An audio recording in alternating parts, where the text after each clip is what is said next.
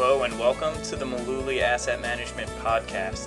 Today is August 27th, 2014. This is Brendan, and today Tom and I are going to talk about a really important part of your retirement plan that people neglect sometimes, and they really shouldn't be. And it's a very simple thing, too. I mean, we talk about, asset allocation and how much you should have in stocks and bonds, but, one of the most important things we hardly ever talk about. Yeah, we're glossing over the beneficiary form, which is very important if anything were to happen to you. And it really doesn't matter if we're talking about pension plans or 401ks, a 403b plan at work, or a deferred comp plan, even your IRA comes with a beneficiary form. All of these retirement plans come with a beneficiary form, and this is the thing you really need to know. The beneficiary form will supersede anything written in your will. That's really, really important to understand. I don't think people know that. No, they just don't. And we have sadly had to surprise some investors who weren't aware of this. And we've seen some negative incomes. We did a video on this just the other day as well. But we have a couple of other examples that we wanted to talk about as well that we didn't really have time for in the video. Yeah. So there's one referred to as the Kennedy case. These are both, by the way, pretty well-known examples of retirement account beneficiary issues. And, they really highlight the importance of these. So back to the Kennedy case. This went to the Supreme Court, and it ruled that a woman was not going to get the $400,000 that her father had in his company plan.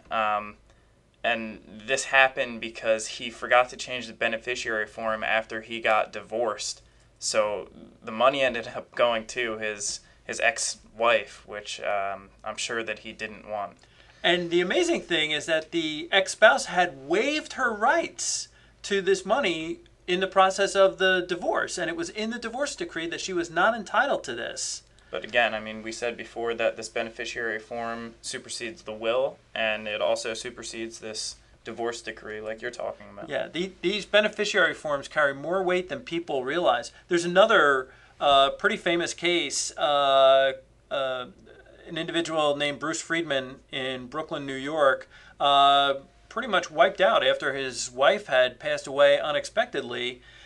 She had been a teacher, a principal in the New York school system, and after she had passed away, there was a lump sum payment of close to $1 million from the teacher's retirement plan. Friedman never doubted that he was the beneficiary. He was married to Mrs. Friedman. A lot of people do that when they're married. They're just assuming. Yeah. So, but the statements that they got about her retirement plan never showed any kind of beneficiary information at all. So he just assumed that because they were married, he would be the default beneficiary. Unfortunately, a beneficiary form turned up that had been completed 4 years before they even got married. So this was a really old document, but it showed that the woman's mother, her uncle, and her sister were all listed as beneficiaries on the form. Now, by this time, years had passed, and the mother and the uncle had passed away. But the Manhattan Supreme Court upheld that the forms that listed the beneficiaries were in compliance, so the money went to the sister-in-law. So I feel bad reading stories like this, but it's important to know that even being married doesn't guarantee that, depending on your plan, that money's going to go directly to the surviving spouse. Yeah, so we have 3 important things for people to remember regarding these beneficiary forms. You want to share those? Yeah, first, don't assume you're the beneficiary on a plan for someone in your family, whether it's your spouse or somebody else. The second one, don't assume you've filled out a beneficiary form for your account. Look, you fill out a lot of paperwork when you're getting started with a job. Maybe you're signing up for the pension or your 401k on the day you start. You don't remember what you're signing.